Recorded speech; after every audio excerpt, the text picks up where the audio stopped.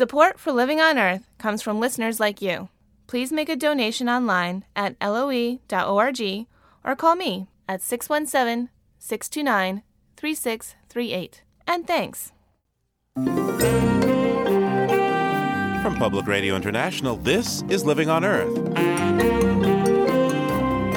I'm Steve Curwood. With a wobbly economy, one seemingly bright spot is the promise of millions of so-called green-collar jobs related to renewable energy and conservation. But it's still just a promise. It's not going to be cheap, it's not going to be easy, and it's not going to be quick. The good news is that green-collar jobs is the new motherhood and apple pie type of thing, that everyone's in favor of it. Also, 19 years after the Exxon Valdez disaster, Exxon is still fighting a large punitive damage award in the face of protests. It's not about the money.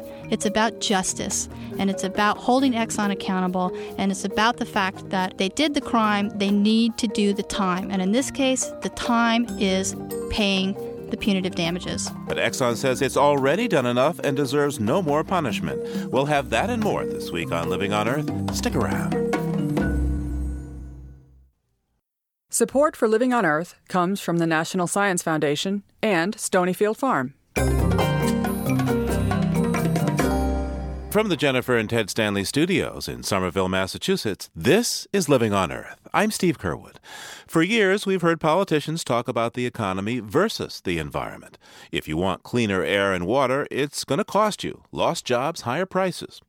But in the presidential campaign of 2008, that paradigm has shifted.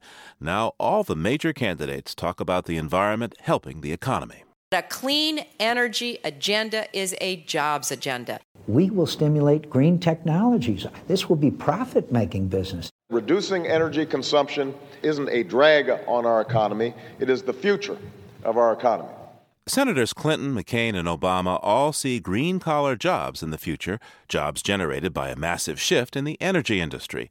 But how realistic are these electioneering promises? Living on Earth's Jeff Young has been finding some answers. And I invite you to join me in a sunny, solar-integrated welcome for Governor Arnold Schwarzenegger, the people's governor.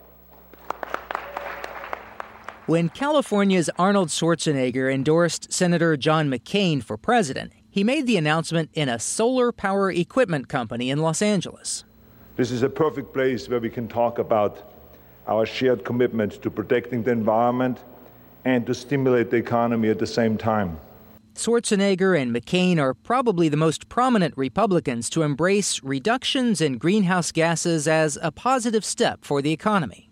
With the development of green technologies, we can have reduced costs to the American consumer.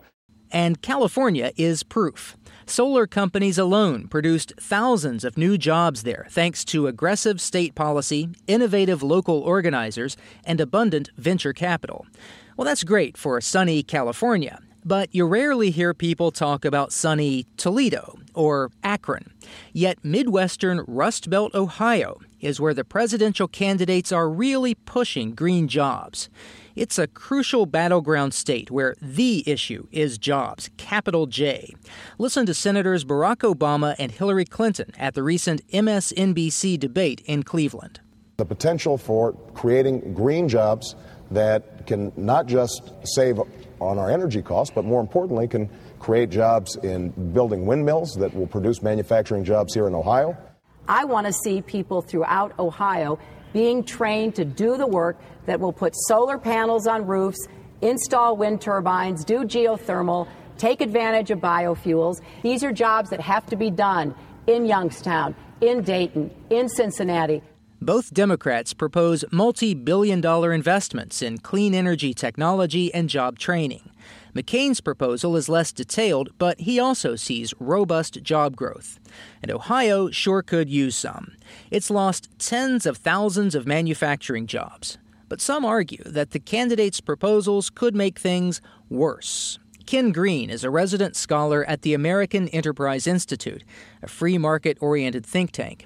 Despite his name, Green does not buy the green jobs agenda. But in reality, these are not new jobs. What happens is government is going to be breaking jobs in a different energy sector, and they're going to be giving some of those jobs over to the renewable sector. But because the renewables are not competitive economically, there will be less jobs on net rather than more. Ohio's senior senator and former governor, Republican George Voinovich, agrees. He thinks his state's coal mining and energy-intensive industries will be losers in the economic shift. Significantly decreasing household income while significantly increasing energy prices and driving businesses overseas. What am I supposed to say to the men and women, families, and communities that find themselves on the wrong end of the shift? But Ohio's current governor dismisses such talk. Democrat Ted Strickland wants a clean energy standard for Ohio, with a quarter of its energy coming from either renewables like wind or solar, or advanced technologies like coal that captures carbon emissions. If you just knew the companies that contact my office, many of them from other countries, who are interested in producing renewable sources of energy in Ohio, this is a way to create thousands of high-paying manufacturing jobs in Ohio.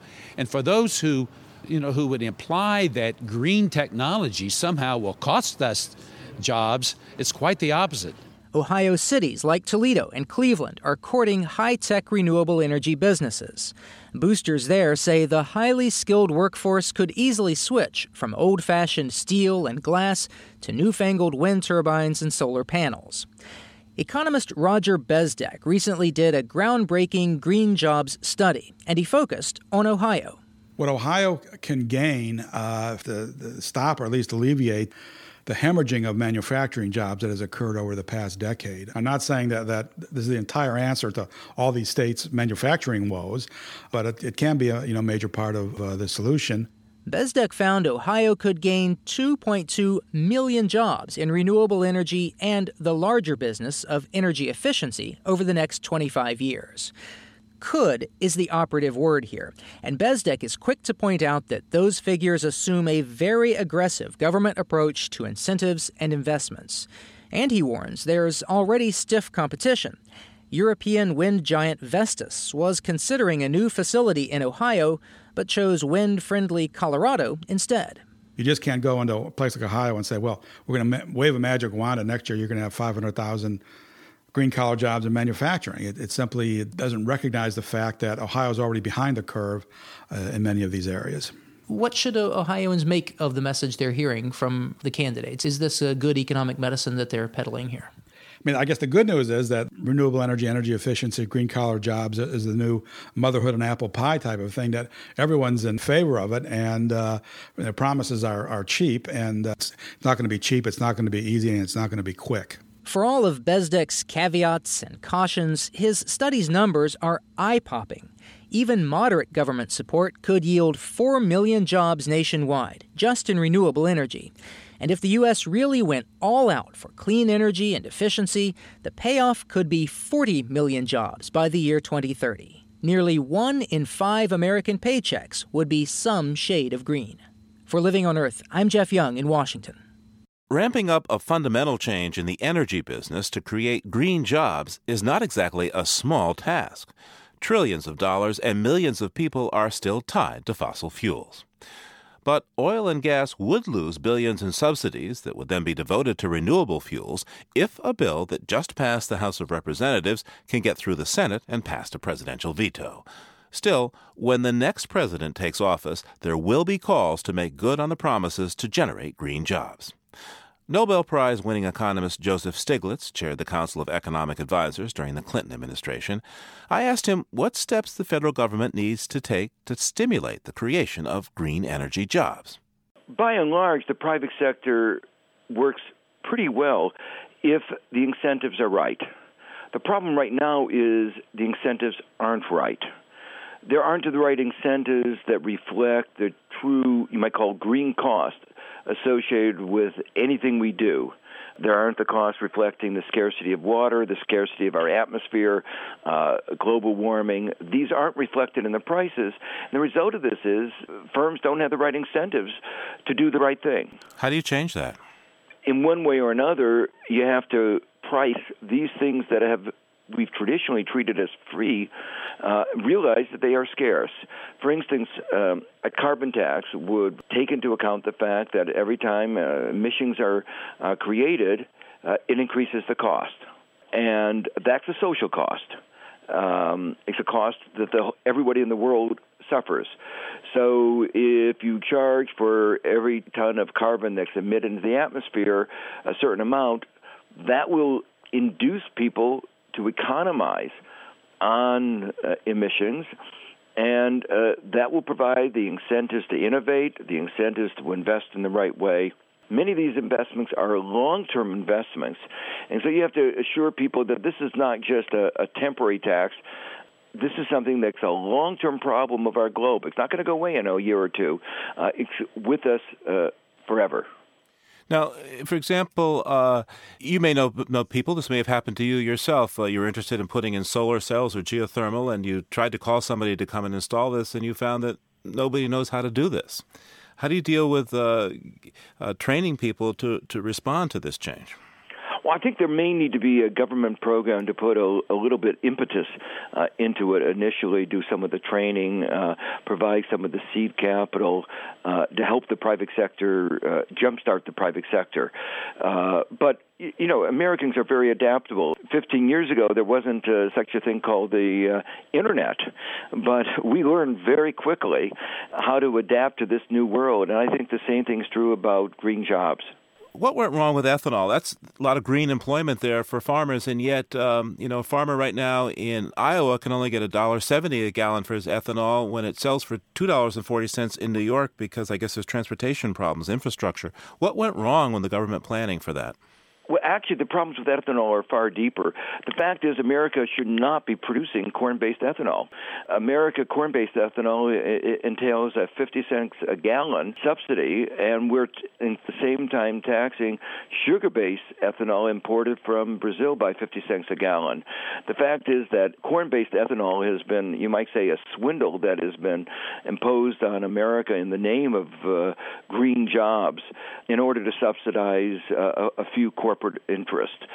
If you look at the actual green benefit of corn-based ethanol, it's actually very weak. And if we had a comprehensive accounting, a green accounting that talked about the transportation costs, the production costs, how much resources are used in the production of this, we would find a real problem. Professor Stiglitz, what's the potential for green jobs? I mean, how many could there be in your view? This is probably the big new industry of this century. The Internet was the big thing at the end of the last century. I think adapting our entire economy to the new realities is going to be the main spur to our economy in the coming decade. So what we do about green jobs will really determine how well we grow or don't grow. That's right. Joseph Stiglitz chaired the Council of Economic Advisors during the Clinton administration.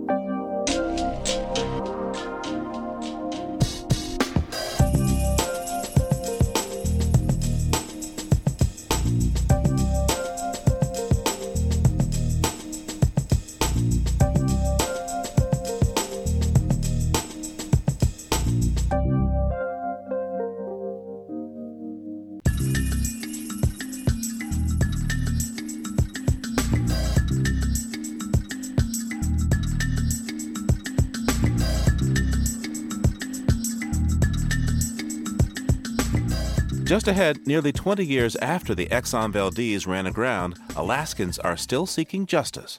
Stay tuned to Living on Earth. It's Living on Earth. I'm Steve Curwood. Nearly 2 decades have passed, but people in Alaska haven't forgotten the environmental catastrophe that struck one March night in Prince William Sound. Valdez traffic, Exxon Valdez, over. Valdez traffic, over. It began with a midnight message to the Coast Guard from the oil tanker Exxon Valdez. The voice on ship-to-shore radio was Captain Joseph Hazelwood. It's Valdez back. We've fetched up hard aground. We fetched up hard aground, the captain said. His supertanker was stranded, bleeding oil into the sea. Evidently, we get some oil, and we're going to be here for a while. On March 24th, 1989, the Exxon Valdez veered outside normal shipping lanes to avoid icebergs. It was night, but the tanker continued at full speed ahead. The ship hit a reef, ripping a half-dozen holes in the hull. It's hard to describe the wall of death that came out from underneath the ship and spread across the sound and killed almost every living creature that it touched. Dan Lawn of the Alaska Department of Environmental Conservation was among the first to respond. He videotaped the ship from a small boat, describing what he saw. We're approaching the Exxon Valdez. She's hard aground. When we got next to the ship, our boat was floating in oil. There was a wave of oil coming out from underneath the ship that was approximately 2 or 3 feet higher than the surface of the liquid around it. We're looking at the hull of the ship. You can see a black oil line right here. The smells were, it was kind of like having your nose in the gas tank of your car.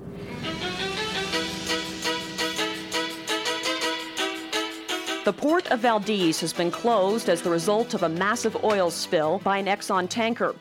News of the accident broke on local radio. It was the biggest spill ever in American waters. The official estimate, 11 million gallons of oil. I want to assure everyone that Exxon is mobilizing all available resources to mitigate the impact from this incident. Exxon has assumed full financial responsibility for the incident. And so far, Exxon, now ExxonMobil, has paid over $2 billion in cleanup costs and another $1 billion in fines and compensation for the lost incomes. The conduct of the company was called reckless. The tanker's captain was legally drunk, and Exxon knew he had a problem with alcohol. Still, ExxonMobil is fighting punitive damages. An appeals court has already cut the amount awarded by a jury to $2.5 billion, and now ExxonMobil is asking the U.S. Supreme Court to throw out that award altogether. Many Alaskans are adamant that Exxon should be punished. They say Alaska is still reeling from the fouling of 1,200 miles of prime coastline, while the oil company is making record profits. Travis Vlasov is a native Alaskan from the village of Tutitlik. There was just a great volume of oil. It's hard to really convey how much oil there was. It was very, very thick on top of the water, initially several feet thick. And there was just an incredible amount of wildlife, and it was either covered in it and obviously in, not the best of shape or already passed away. What did it smell like? It smelled like chemicals. It gave a good amount of the initial responders' nosebleeds, just a very, very horrible substance. Back in 1999, Living on Earth visited Cordova, and we spoke with some of the men and women who fished there. I'd like to play you what Sheila and Ross Mullins had to say. My permit was worth $150,000. I couldn't sell it today. Where does that leave me? That was my pension, my retirement. The people that are here, a lot of them, have seen some real serious economic consequences. Can't say it's 100% entirely devoted as a result of the spill, but I would say at least 50 to 75% of it is.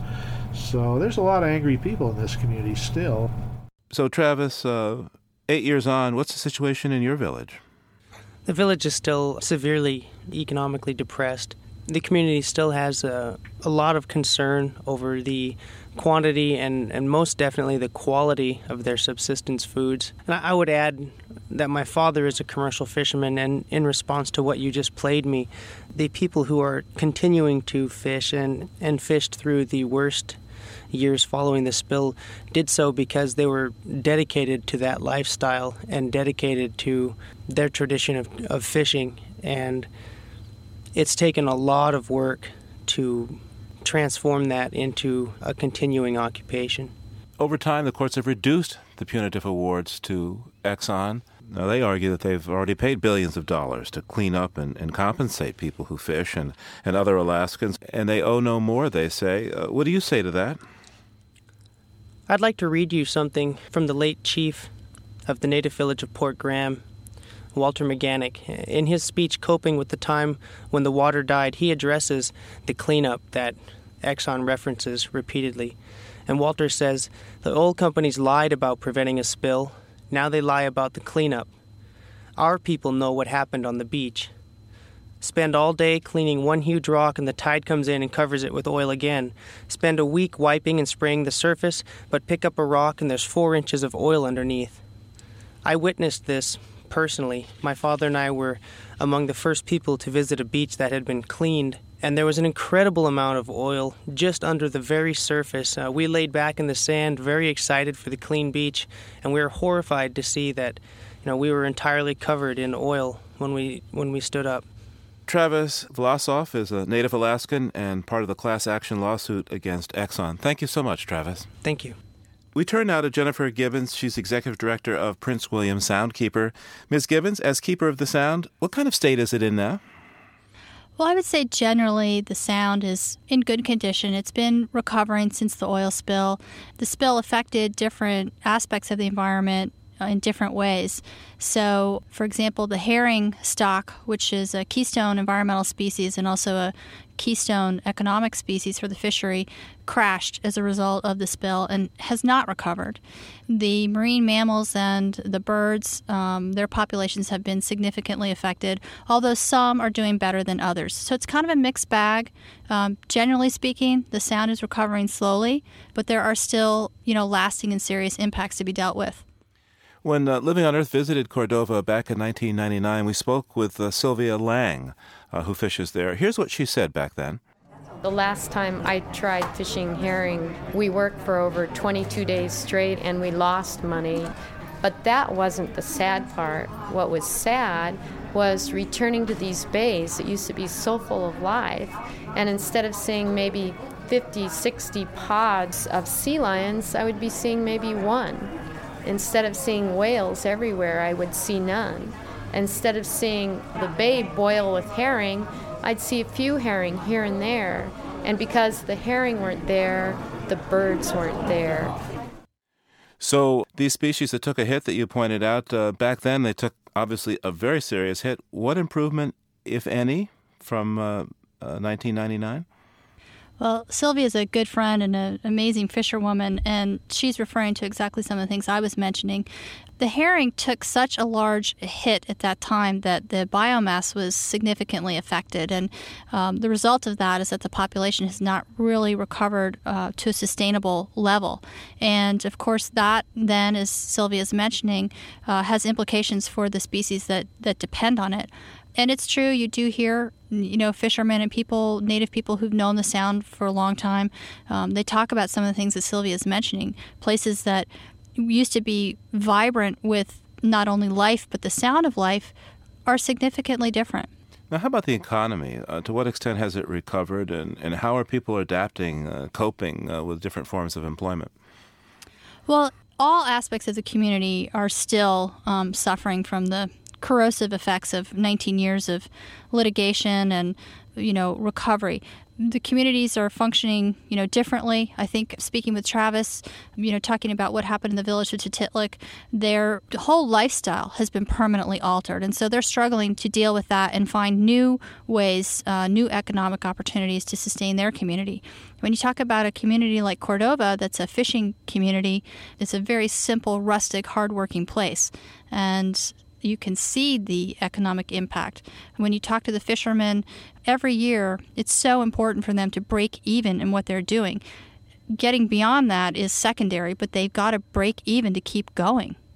Exxon says that it's made the sound whole, that the environment is cleaned up. It shouldn't be punished. You're laughing. I'm definitely laughing at Exxon. Their statements are simply offensive, and they're offensive to Alaskans and they're offensive to all Americans.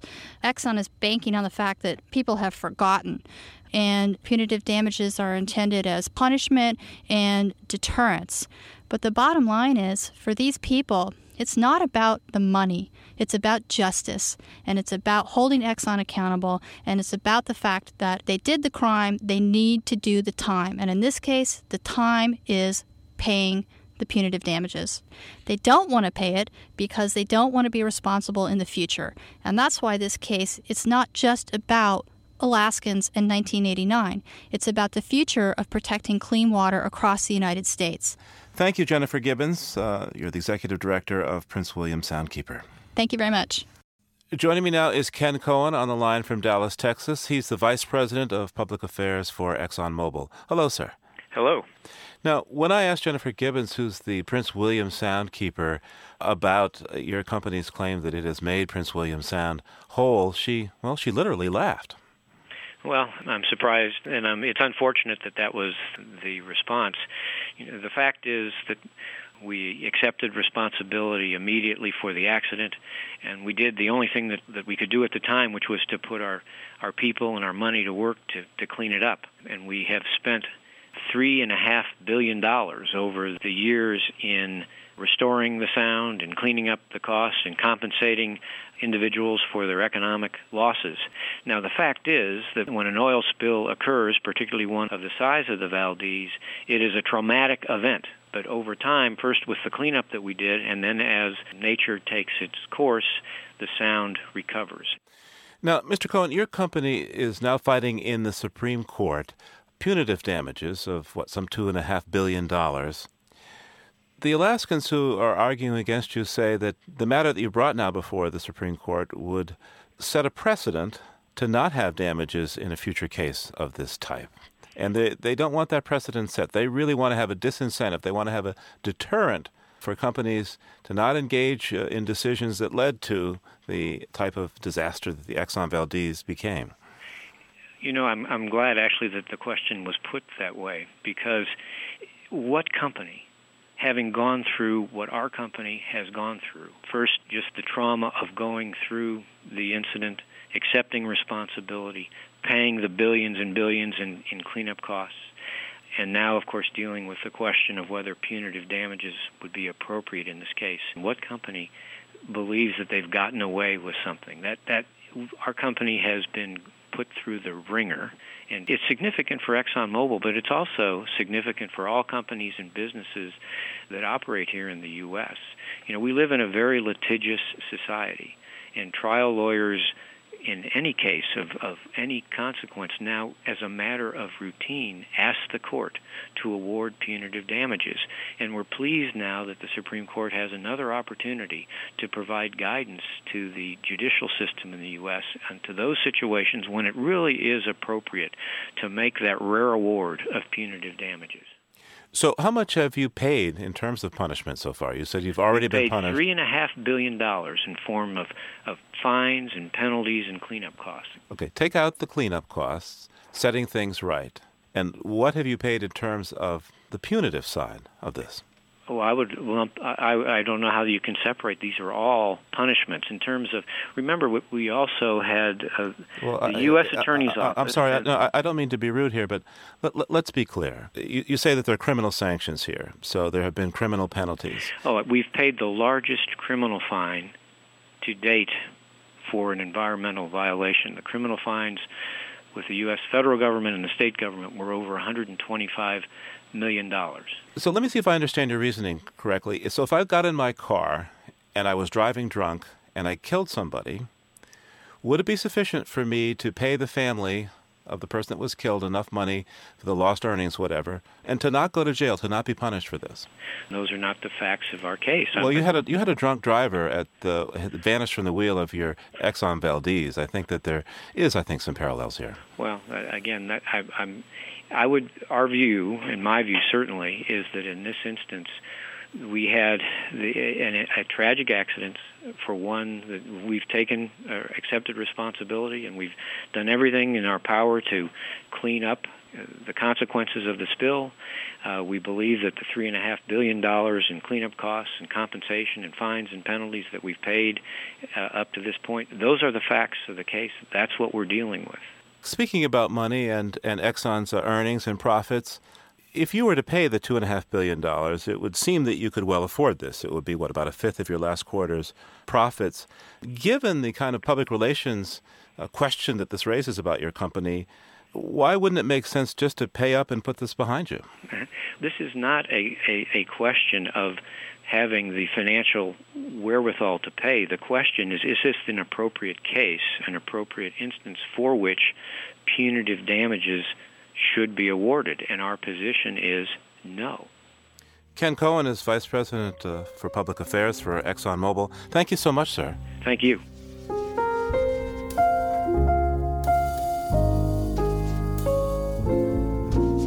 More than 33,000 people and businesses are plaintiffs in the lawsuit, which means they would get about $75,000 each if the Supreme Court rejects Exxon's appeal and lets the punitive damage award stand. The High Court ruling is expected in a few months.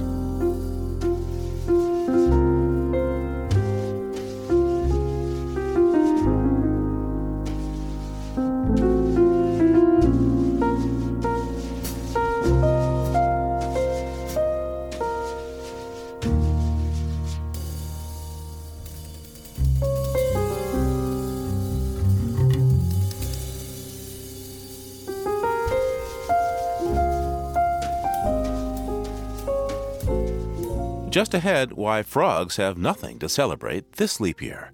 But first, this note on emerging science from Margaret Rosano.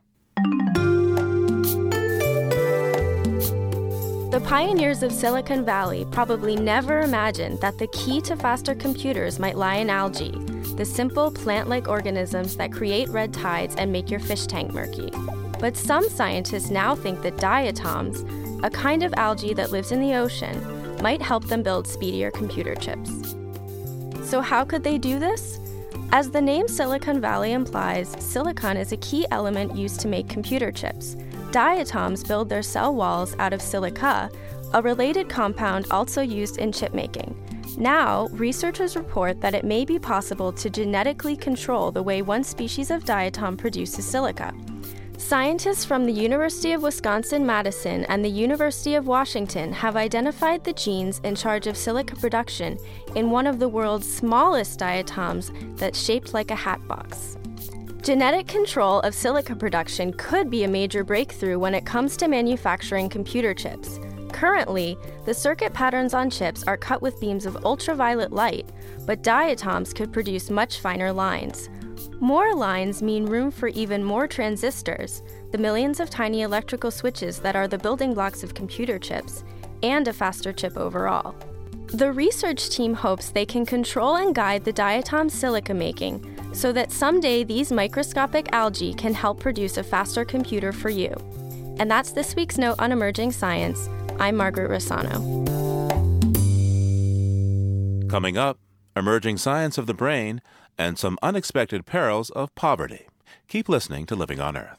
Support for the Environmental Health Desk at Living on Earth comes from the Cedar Tree Foundation. Support also comes from the Richard and Rhoda Goldman Fund for coverage of population and the environment. This is Living on Earth on PRI, Public Radio International. It's Living on Earth. I'm Steve Curwood. Let's face it, life can be stressful, and too much stress can be toxic. If there's too much to do or too many bills to pay, the price can be a heart attack or a descent into depression. And now emerging brain science is finding more and more evidence that stress adversely affects infants and children and can lead to damage that may last a lifetime. This research also offers insights into the persistence of poverty. Living on Earth's Emily Taylor has our report. A child's brain is fragile, vulnerable to many outside influences, like television, video games, and playmates. And though child advocates often complain about the ill effects of TV and advertising on young brains, scientists now think that childhood poverty may be one of the most damaging influences of all. I guess it's kind of obvious that living in poverty results in a lot more stress in your life. That's Martha Farah, director of the Center for Cognitive Neuroscience at the University of Pennsylvania. But it may not be obvious to people just how much more stress is experienced by low-income individuals. Not only the stress of trying to make your rent payment, trying to put food on the table, but just the unpredictability and lack of control over your own life that goes along with the kinds of neighborhoods that low-income people live in, the kinds of jobs that they have. These are all factors that conspire to really make it very stressful, just everyday life. And Courtney Stevens of the University of Oregon says there's no question this stress causes harm, not just to parents, but also to their children's brain development. What we know is that poverty has a way of crawling under the skin and getting into the brain. We know one of the big mechanisms whereby this happens is through stress. That high levels of stress for a child, in a sense, produces a toxic environment within that child's body for healthy brain development and healthy cognitive skills. Farah and her colleagues at the University of Pennsylvania have been trying to measure the early effects of stress. They started off by looking at previous work done with rodents, rats kept in boring, lonely, and therefore stressful environments. Essentially, this research showed that a mother rat can buffer her offspring from stress by being attentive and nurturing. And if she does this, if she grooms, licks, and nurses her litter, her babies are more likely to develop normally, specifically in the area of the brain responsible for memory, the hippocampus. That's because the hippocampus is highly sensitive to the stress hormone cortisol, say the researchers. Cortisol prepares the body for the fight or flight response. It sends signals to the hippocampus saying, "Hey, remember what's happened," so that next time the situation can be avoided. But repeated stress can damage the hippocampus. So in rats, if the mother doesn't nurture her baby, say if she's separated from it, it will later perform poorly on memory tests. Farah and her colleagues wondered if children growing up in environments with less maternal nurturing would also grow up to have poor memory skills. They compared the homes of middle school children living in Philadelphia. 30 were low income and 30 middle income. The researchers looked at family interactions. Were parents available, affectionate, and responsive? They assessed the same families several years later. They found the children whose parents were less attentive, who tended to be those parents stressed by low income, performed worse on memory tests than their counterparts who grew up with less stress. Farah says poor maternal nurturing can often be because the mother's depressed. So stress, we know, is itself neurotoxic. It impacts the developing nervous system. In addition, there are factors like the greater incidence of maternal depression in poor families. And we know from studies of people at all income levels that maternal depression is actually very bad for child development. When moms are depressed, they pay less attention to the kids, they engage with them less, they're less, warm and involved because they're depressed. Farah and her colleagues noted another association. When the environment was less stimulating, with fewer books and toys and less engaged parents, the poorer the child's language skills were later in life. These results weren't totally surprising. Rat studies show that cages with more toys will lead to positive brain changes in the rodent. So improving a child's memory and language skills may be as simple as targeting the parents. And that's exactly what Courtney Stevens and her colleagues at the University of Oregon are aiming to do. What we've tried to do is take what's known in research about evidence-based practices for trying to do things like reduce stress, do things like support children's language development, and to empower parents. And so in our intervention, parents come in, they receive 8 approximately 2-hour small group sessions with a parent trainer. And in a sense, parents are given tools for creating changes in the microenvironment of their family. And what we find is that when parents are empowered, that they do create changes in their family. And then if we look at what's happening for a child, who we as interventionists, we didn't spend time with that child, but we see huge benefits for the child in terms of increased intelligence, increased standardized measures of language and attention and memory. And these increased intelligence and language skills are the keys to success for children, both at school and in life. For Living on Earth, I'm Emily Taylor.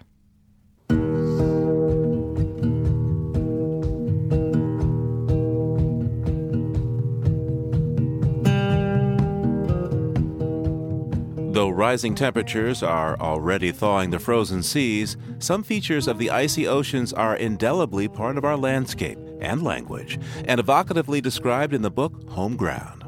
Barry Lopez and Deborah Gwartney created this compilation of landscape terms to create pictures in our minds of the features of our planet. Today, Eva Salitas reads her definition of pack ice. Pack ice. In winter, a quixotic carapace of drifting sea ice blankets millions of square miles of the polar ocean. Inupiaq Eskimo call the permanent part of the polar pack, consisting of both multi-year and annual pack ice, Akanga Siku, mother ice. The English language term is meant to include as well the extensive fields of younger, mobile ice of the year, the seasonal or annual ice that may stretch much farther to the south as winter settles in. During storms, pack ice cries out, grinding, screeching. Winds, tides, and currents mangle flows into pressure ridges or rip them apart to form temporary open water leads. when Ernest Shackleton's ship Endurance became frozen in Antarctic pack ice in January 1915. The dynamic nature of the ice was made manifest in a ship that was at first cemented, then splintered, and finally sunk in place, all while the pack traveled 670 miles in 10 months, shuddering and groaning incessantly. In his famous poem, Coleridge depicts the fearful aspects of pack ice encountered by the ancient mariner.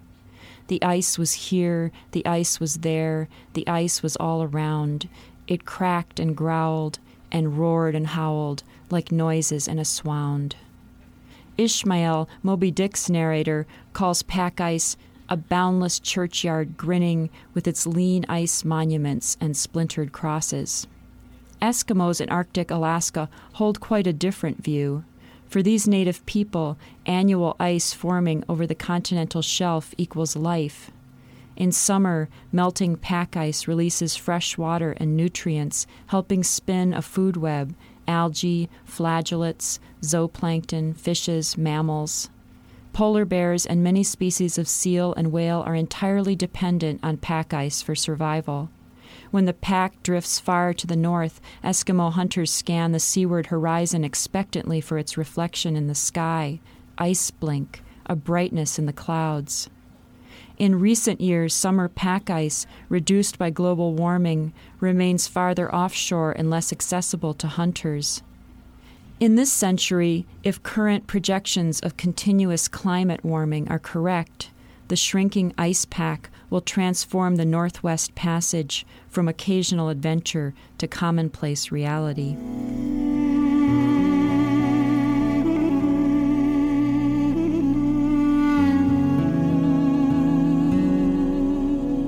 Eva Saulitas is a biologist and writer from Homer, Alaska. Her description of pack ice comes from the book Home Ground, Language for an American Landscape, compiled by Barry Lopez and Deborah Gwartney. –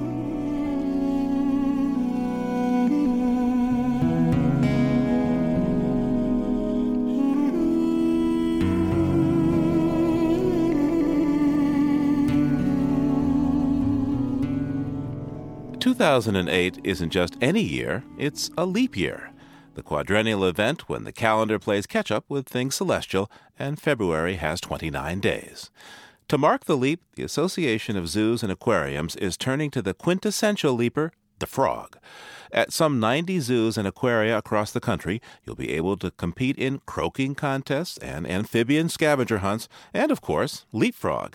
But it won't all be fun and games, says Shelley Grow of the association.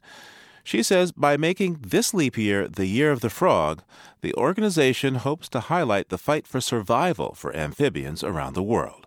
A third of the 6,000 or so amphibian species face extinction from an unusual pathogen. Shelley Grow is on the line. So, Shelley, tell me about this disease. The disease is called chytridiomycosis, and it is a fungus that is spreading around the globe. It is now found on every continent where amphibians are found. And this fungus affects the proteins in the skins of the amphibians and seems to affect their ability to breathe, to thermoregulate, to act normally. There's also seems to be some neurological effects, all sorts of problems associated with it. Where did this fungus come from, and why is it so devastating? The current hypothesis is that it has come from Africa and probably was shipped in the African clawed frog, which in the 30s and 40s was shipped around the world for use in pregnancy tests. Frogs in a pregnancy test? Yes, this was actually it was a very popular pregnancy test, and the idea was that if you injected some of a pregnant or a woman's urine into an amphibian, if the amphibian were to lay eggs, then that would be a sign that the woman was pregnant. And what was great about this is that results, the amphibian would lay eggs within 8 to 12 hours. So these were really quick results for a pregnancy test, much quicker than previous tests had been. And this remained very common up until the 60s when other methods of detecting the hormone in women that were pregnant were discovered. Now, fungus is one really stressor on frogs. What are the other major factors that are threatening amphibians at this point?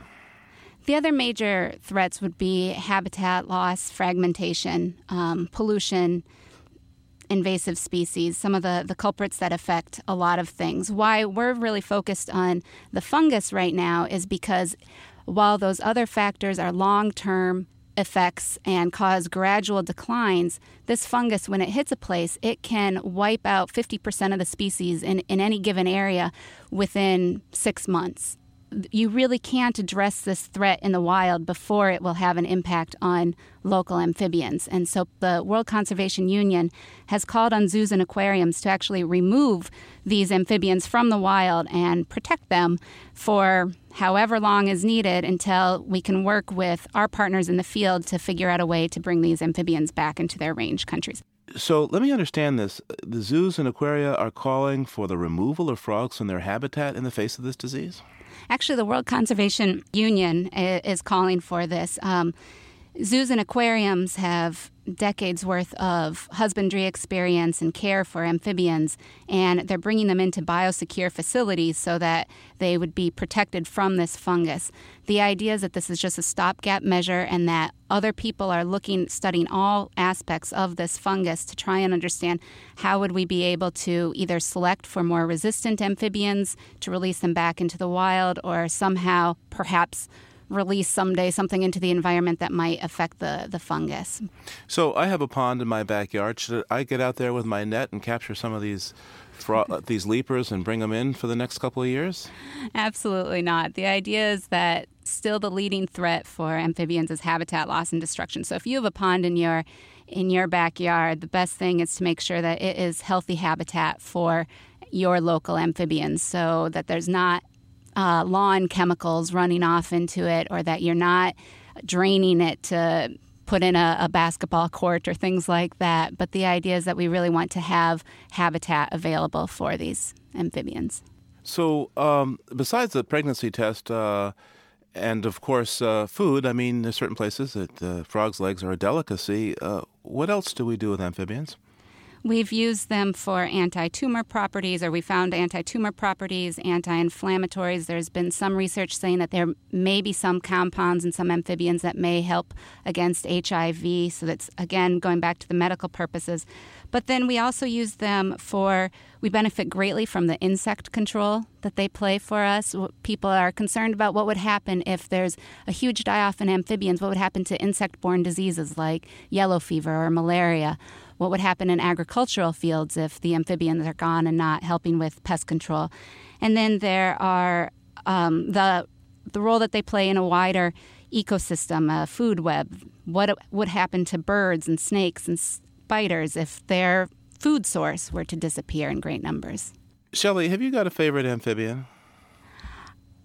You know, I actually don't have a favorite amphibian. I can get so excited by just some of the names of some of these amphibians, like the hellbender, and that is also known as the snot otter, and all sorts of great salamanders. But then there's some really just gorgeous, downright beautiful frogs out there as well. So I don't know. And then I'm pretty grateful for those that are eating the mosquitoes in my own backyard. So I don't think I have a favorite.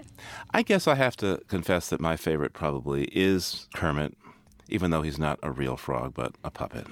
He is awfully lovable, and he has been a great celebrity on behalf of all amphibians out there. Shelley Grow is a conservation biologist with the Association of Zoos and Aquariums. Thanks so much, Shelley. Thank you so much for having me. To learn more about the AZA's Year of the Frog activities, leap on over to our website, loe.org. It's not that easy being green. It seems you blend in with so many other ordinary things. And people tend to pass you over because you're not standing out like flashy sparkles in the water or stars in the sky. On the next Living on Earth, what we share with the mighty whales. My suspicion is that the vertebrate brain, whether it's located in the head of a whale or the head of a human being, is entertained by pretty much the same kinds of things. To me, that suggests the following, that music is probably older than our species, a lot older than our species. And now scientists are finding that whales are literally changing their tune. That's next time on Living on Earth.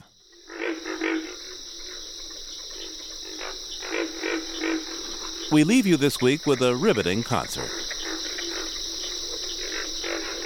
Pig frogs are the featured crooners at a wet, grassy prairie in the Okefenokee National Wildlife Refuge in Georgia. Backup singers include cricket and carpenter frogs. Lang Elliott and Ted Mack recorded this symphony for their CD, Voices of the Swamp.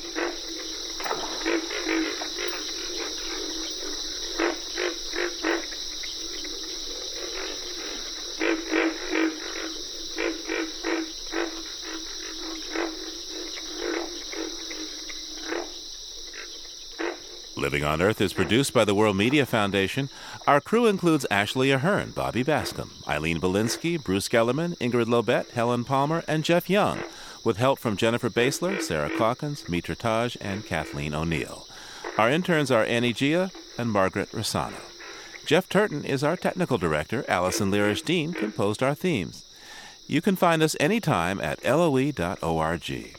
And today we bid a reluctant farewell to producer Emily Taylor. Emily, you've been a pleasure to work with, and we shall have a hard time getting by without you. We wish you good speed, good luck, and much success. I'm Steve Curwood. Thanks for listening. Funding for Living on Earth comes from the National Science Foundation, supporting coverage of emerging science, and Stonyfield Farm, organic yogurt and smoothies. Stonyfield pays its farmers not to use artificial growth hormones on their cows. Details at stonyfield.com. Support also comes from you, our listeners, the Ford Foundation, the Town Creek Foundation, the Oak Foundation, supporting coverage of climate change and marine issues, and Pax World Mutual Funds, socially and environmentally sustainable investing. Pax World, for tomorrow. On the web at paxworld.com. PRI, Public Radio International.